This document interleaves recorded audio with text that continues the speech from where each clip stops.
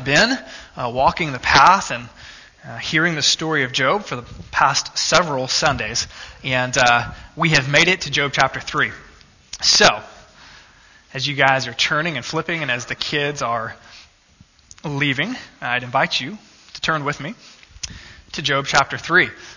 We, this morning, will be hearing Job's Lament. That's the sermon title this morning, is Job's Lament. And we get to probably what is another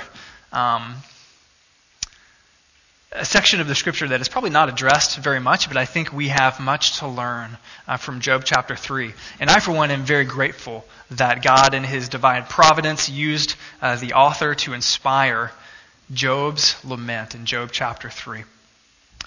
So if you were there, we're going to begin. Where we left off last Sunday, if you were here, just for a recap, we have seen Job, the man whom God had poured out all of His blessings upon, a righteous man, a godly man, a man full of integrity, a good family man, a loving father and husband, and one who is above reproach in all areas. And we see at God's allowance him suffering at the hand of Satan, not only once but twice. He has lost all of his earthly possessions, aside from maybe a servant or two. We have seen not only that, but in round 2, Job was struck with loathsome boils from the bottom of his foot to the top of his neck. And so Job is now a picture of suffering in every way, shape, and form. And what we see is Job's wife approached him last week in Job chapter 2 and said, "Honey, why don't you just give up? I'm tired of seeing you suffer like this." And so she suggested that he compromise his integrity, that he curse God and die.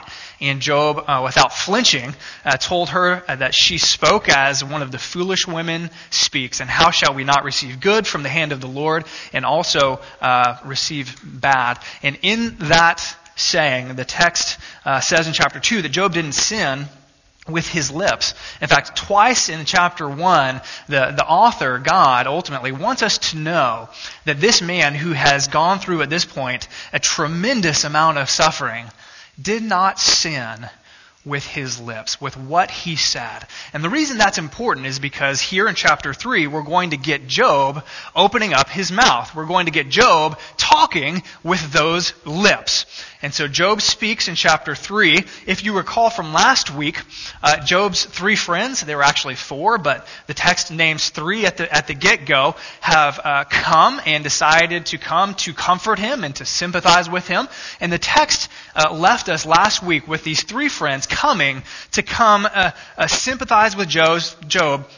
And the text says that for 7 days and for 7 nights that they sat there on the ground in the trash heap, if you will, in the dump of that day with Job. And the text says that not a word was said.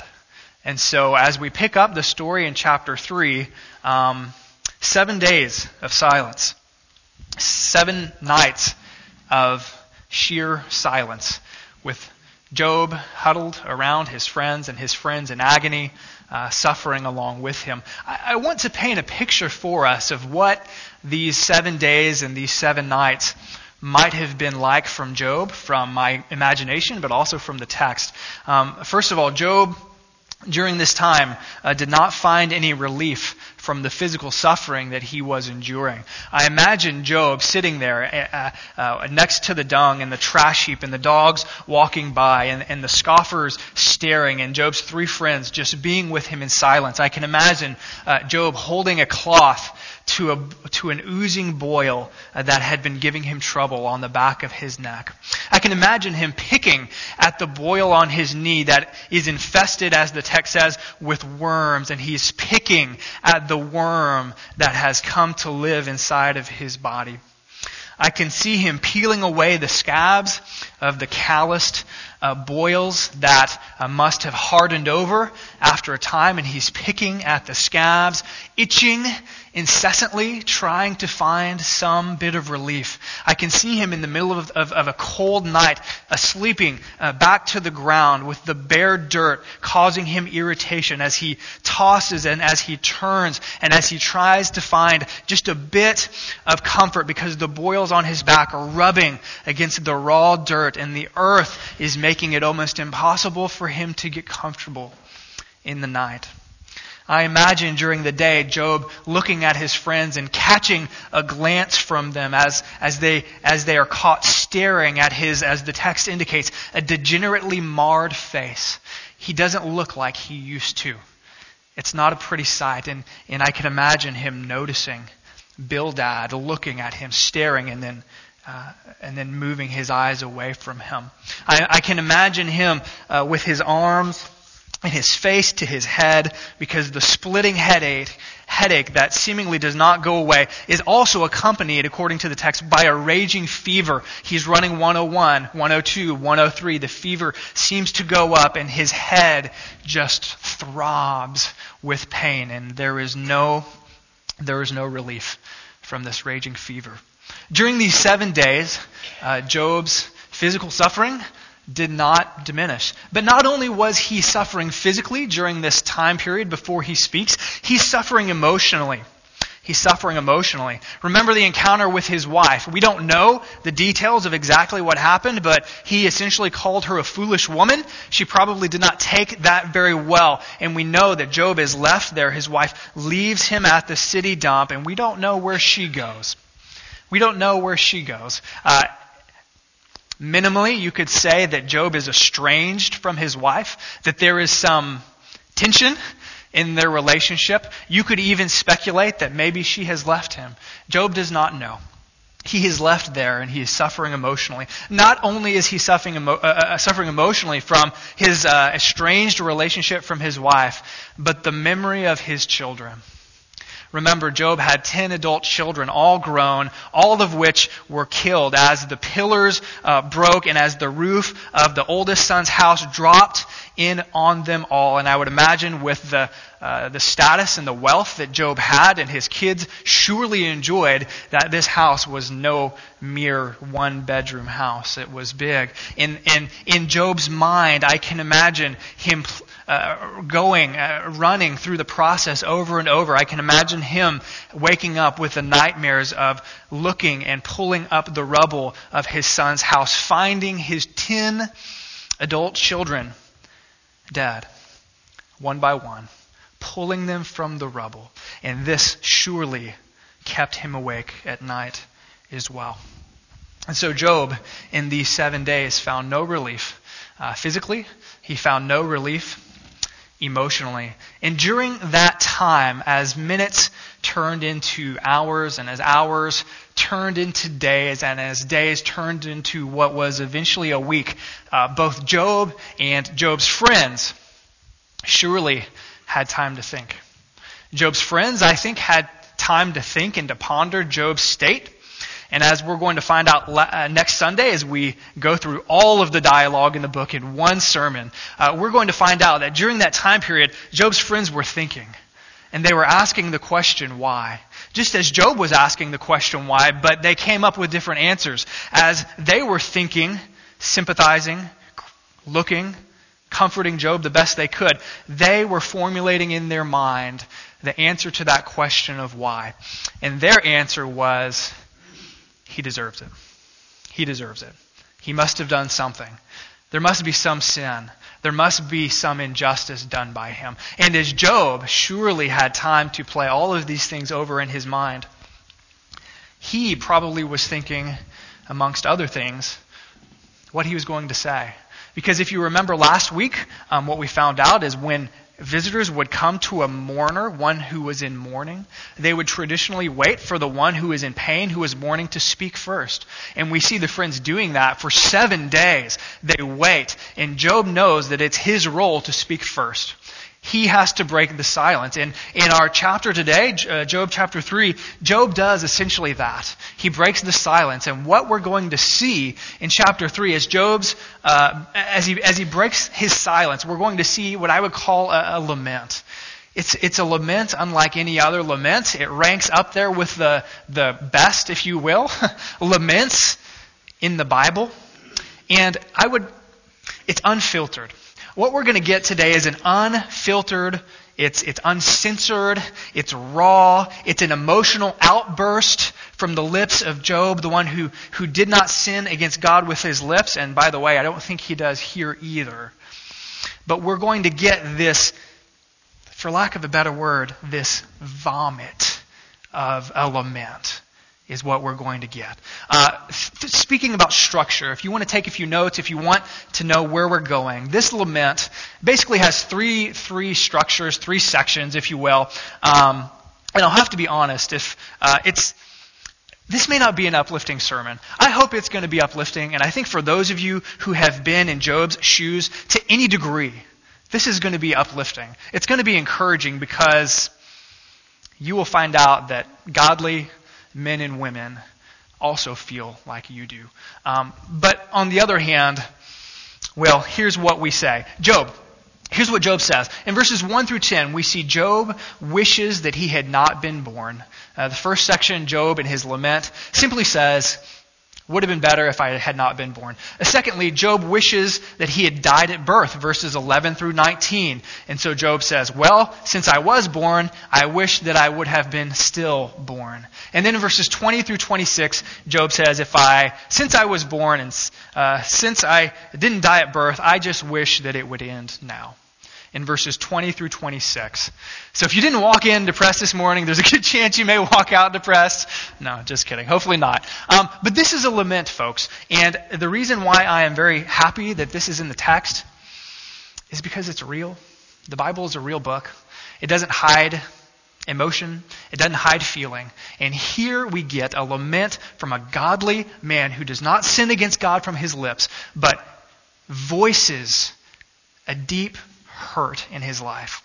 And as I said, my prayer for those of us who have gone through anything like Job has gone through, and for those of us who will go through something like Job has gone through, I think Job will put voice to maybe what you're feeling inside. So let's go through this. What we're going to do is walk through the text. I'll make some comments, and then we'll apply this text at the end.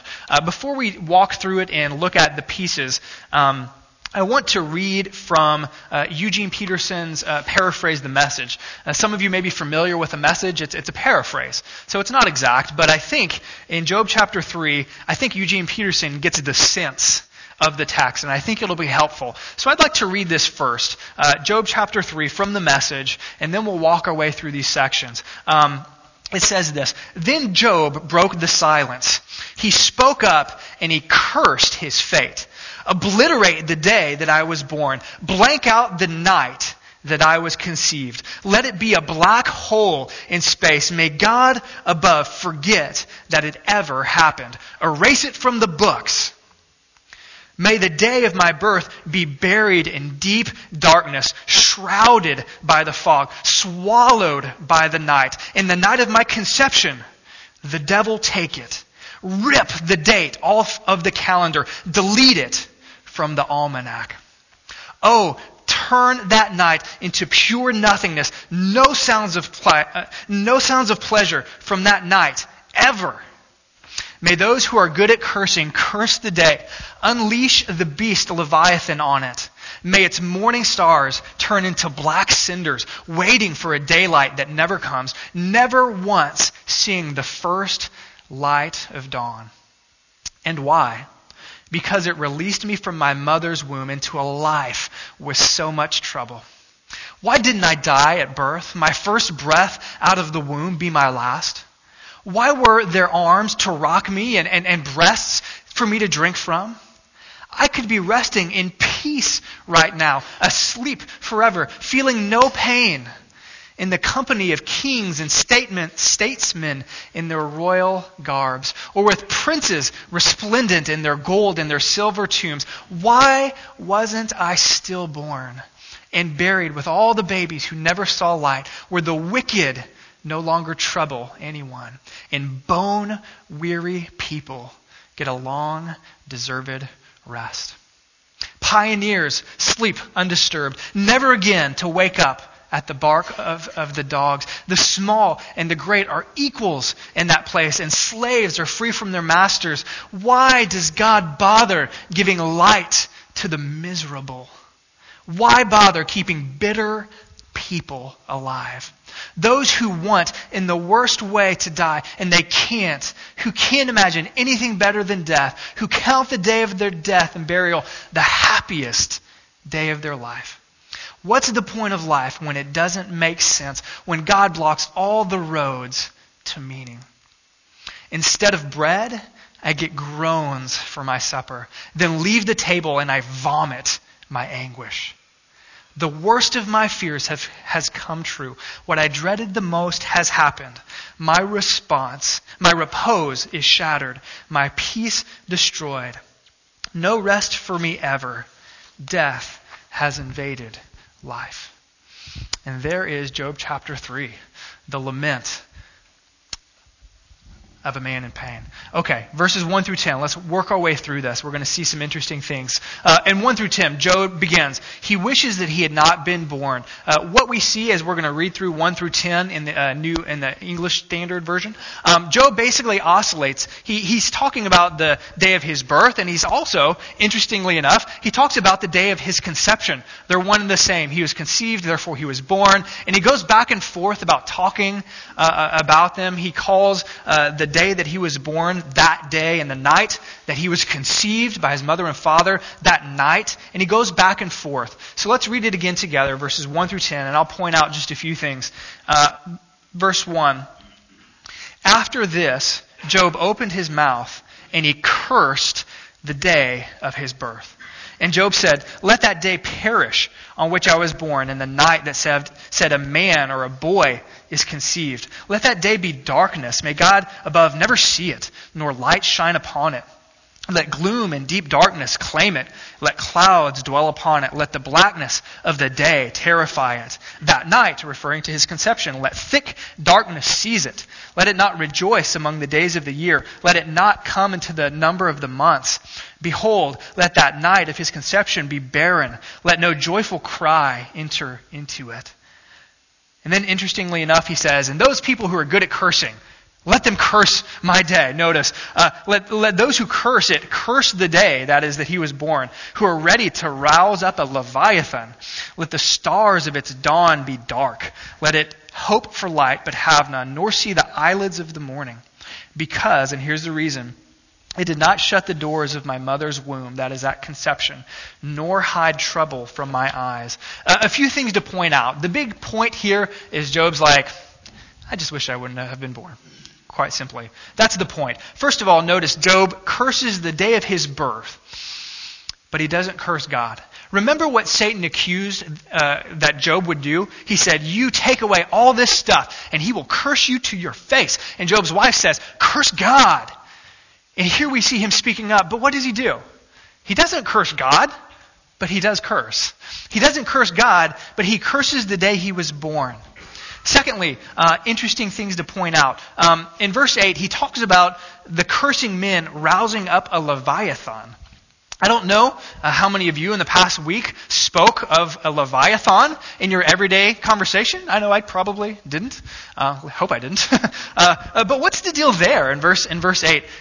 Notice, let those who curse it curse the day. So all the good cursing guys, man, you curse my birthday. And also rouse up a Leviathan. Well, this is mythology. We're all familiar with mythology. It runs through every culture. Things that aren't necessarily true, they're just stories that our culture takes. And in that culture, interestingly enough, a Leviathan was a seven-headed sea monster. And so imagine in your minds a sea monster kind of like, old Nelly down in Scotland? Is that right? The sea monster? You know the one I'm talking about. It's like that coming, what is it?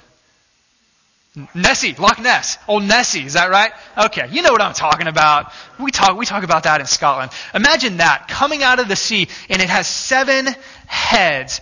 And as the myth goes, when the Leviathan would come out, and there would be an eclipse, it would be caused by a Leviathan being roused. And the Leviathan, according to the myth, would come up and would snag the sun and would cause an eclipse. And so it was mythology. It was everyday use. But notice what Job says. He says, I wish that this Leviathan would come up, and on the day of my birth, the day represented by the sun, that he would just blot it out. He wishes that this Leviathan would have eaten the sun on the day of his birth and therefore caused him not to be born. Now, this doesn't mean that Job doesn't believe, it doesn't mean that Job does believe in mythology. Job isn't, talking about this thing as if it's real. We do this in our everyday conversation. Like for Santa Claus, for instance, we may say, what did Santa Claus bring you, right? Or is Santa coming to town? Like, we use this kind of language, and it's mythology. We know, that it's Santa Claus. And we don't believe it necessarily, although I guess some people do. I heard of a card, though, on a lighter note, a card that is a Christmas card, and I found it pretty interesting. It's on the card it says the 4 stages of Santa, and then it's drawn on there. But the first stage of Santa that we all go through is we believe in him. And so stage number 1, we believe in Santa. Stage number 2, we don't believe in him. And so we go from believing to not believing. Thirdly, we become him. And so if your mom and dad, you become Santa Claus. And then fourthly, the punchline is we look like him when we're done. Hopefully some of us, not as much. But Job doesn't believe this. He's just talking mythology. Third, I want us to point out in verses 9 through 10 the reason for this. Why did Job wish that he had not been born? It says in verse 10, because it did not shut the doors of my mother's womb, referring to his conception, nor hide trouble from my eyes. Job essentially says, I wish I hadn't been born because my life is in so much trouble, essentially. So Job wishes he had not been born. Verses 11 through 19, Job wishes that he had died at birth. We won't read this as a whole, but I want to point out a few things. Job asks 3 questions here, and they're essentially the same questions. Verses 11 and 12. Why did I not die at birth? Why did the knees receive me? Why did the breasts receive me that I should nurse? He's asking the same questions in many different ways, as poetry does. And so he asks, why did that not happen to him? The reference here to the knees receiving the child is likely a reference to the culture at that day in Israel. When a child would be born, they would take the child and place it in the knees of the sitting father. And the father would then take that child, place the child on his knees, and offer a family blessing on that child. And so he says, I wish that really never would have happened. And notice he gives us the reason as well, a very similar reason in verses 13 through 15. For then I would have lain down and been quiet. I would have been at rest. Essentially he says, I wouldn't have ever had to experience this if this had happened. He also gives us a second reason. Notice 17 through 19. There the wicked cease from troubling, and there the weary are at rest. There the prisoners are at ease together. They don't hear the voice of their taskmasters. The slave is free from his master. Essentially, he says, all of the people in this life who suffer, who go through difficult things, the slave, the small person, all of the pain in this life, he essentially says, I could avoid that. And so he moves from saying, I wish I had not been born, to saying, I wish that I had died at birth. And then in verses 20 through 26, he takes the next step and he says, come to think of it, death doesn't sound all that bad right now. Let's read verses 20 through 26 together. He says this. He asks, again, as he has been throughout the whole lament, questions, very similar questions, and he asks them over and over again, and then he answers them. Verse 20, why is light given to him who is in misery, and life to the bitter in soul? So he uses this image of light and darkness, life and death, who long for death, but it doesn't come, who dig for it more than hidden treasures, who rejoice exceedingly and are glad when they find the grave. Why is light given to a man whose way is hidden, whom God has hedged in? And so he asks these questions, and he essentially says, man, why does God give life to people who suffer so much? That's essentially his question. And then he gives the reason for saying, oh man, death might be a better option now. And he gives 3 reasons. Why? First of all, verse 24. Notice his physical pain. He's still very much suffering physically. And notice what he says. For my sighing comes instead of my bread, and my groanings are poured out like water. The picture here is that he is constantly in agonizing pain. Just like a stream of water that flows constantly, so is his groanings. The word here for sighing is the word used for a lion roaring. So it's not like a little whimper, like, oh, I'm hurting. It's not a little whimper. It's a, oh! Do you like that? I'm hurting. It's a cry of complaining. It's a deep moaning. And Job says, I just hurt so much. And so the first reason why he wishes that would be the case is because of his physical pain. In my studies this week on the lighter side of things, I came across a story, and I want to share it with you. I think it's pertinent to the text. And the story is of a farmer. We'll call him Farmer Joe. And the story goes something like this. Farmer Joe was driving down the road, and he was pulling his horse behind him, that is, in the trailer, and he was hit by a large truck from a large company, and he sustained major injuries, and so he decided to take this trucking company to court. And so, as they had him on the stand, the prosecutor or the lawyer on the other side began to ask him questions, and the lawyer asked him, I have a question for you. Did you say to the state trooper, the policeman that first came on the scene, that you were fine? And the dialogue goes something like this. He responded, well, let me just tell you what happened. So here's the deal. I was loading my favorite mule by the name of Nellie. Well, I didn't ask you about that. I asked you if you told the policeman that you were fine. And Farmer Joe said, well, let me just tell you the story. I just got Nellie into the trailer and I was driving down the road and the lawyer interrupted and he said, Judge, all I'm asking is a simple question. And this defendant is not responding to me. I think he's a fraud. He's just trying to get money out of my company. And at that point, the judge was interested enough. And so the judge said, Farmer Joe, go ahead and tell your story. And the story went something like this. He thanked the judge and he proceeded and he said, well, as I was saying, I just loaded Nellie, my favorite horse, into the trailer, and I was driving her down the highway when this huge semi-truck and trailer ran the stop sign and smacked right into the side of my truck. I was thrown in one direction into the ditch and Nellie was thrown into the other ditch. I was hurting really bad. I didn't want to move. However, I could hear old Nellie moaning and groaning in terrible pain. I knew that she was in terrible shape because of her groans. Shortly after, there was a highway policeman who came, and he came upon the scene, and he heard Nellie moaning and groaning, and so he went over to her. Afterwards, I heard him looking at her and checking her out, and I heard him load his gun, and I heard the shot, boom! And he shot her right in between the eyes to end her pain. Afterwards, I heard him coming my way, and he had his gun in his hand, and he looked underneath, and he said, Sir, are you okay? Is everything okay? Your mule was in such horrible shape. I had to shoot her. How are you feeling?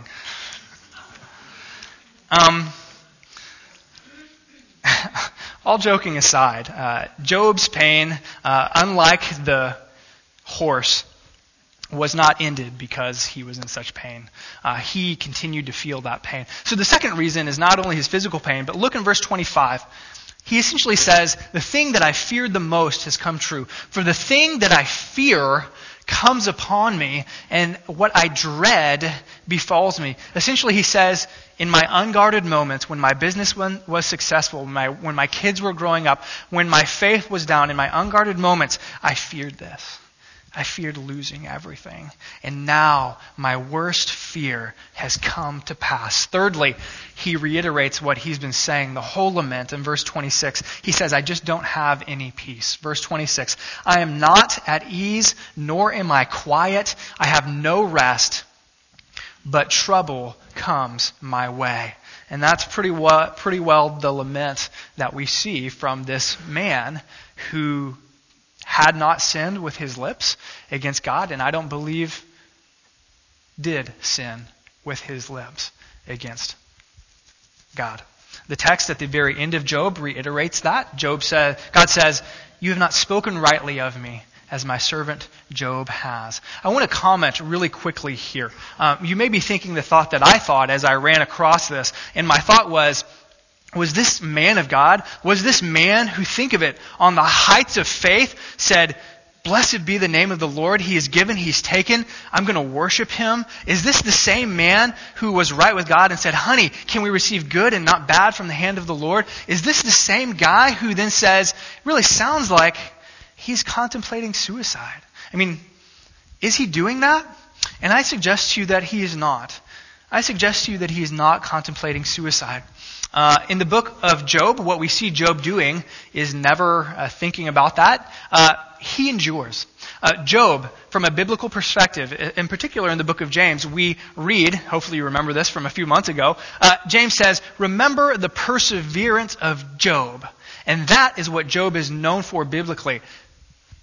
Enduring in the midst of suffering. He did not seek a way out of it. He endured, and he is commended for that biblically. I don't think that he is contemplating suicide. I think he is being honest about how he feels. I think he is speaking from the depths of his heart, and in his mind, in that moment, he's like, I don't know, death looks pretty good. He doesn't pursue it, but he's being very real. I think Dr. Thomas Constable comments on the state of Job in this moment, and I think he gets it precisely right. Important words. Listen to this. This is how Job felt when he uttered his soliloquy. He was bitter, but not out of control. He was angry with God, but not cursing God. Job was in despair, but he was not defiant towards God. He was feeling his pain intensely, but not accusing God of being unjust. His grief had not yet descended to its lowest depths. And I think that's exactly the picture that we get. And that is why I think this is so helpful for us, because we see a portrait, a picture of a godly man who was faithful, and he is letting it out.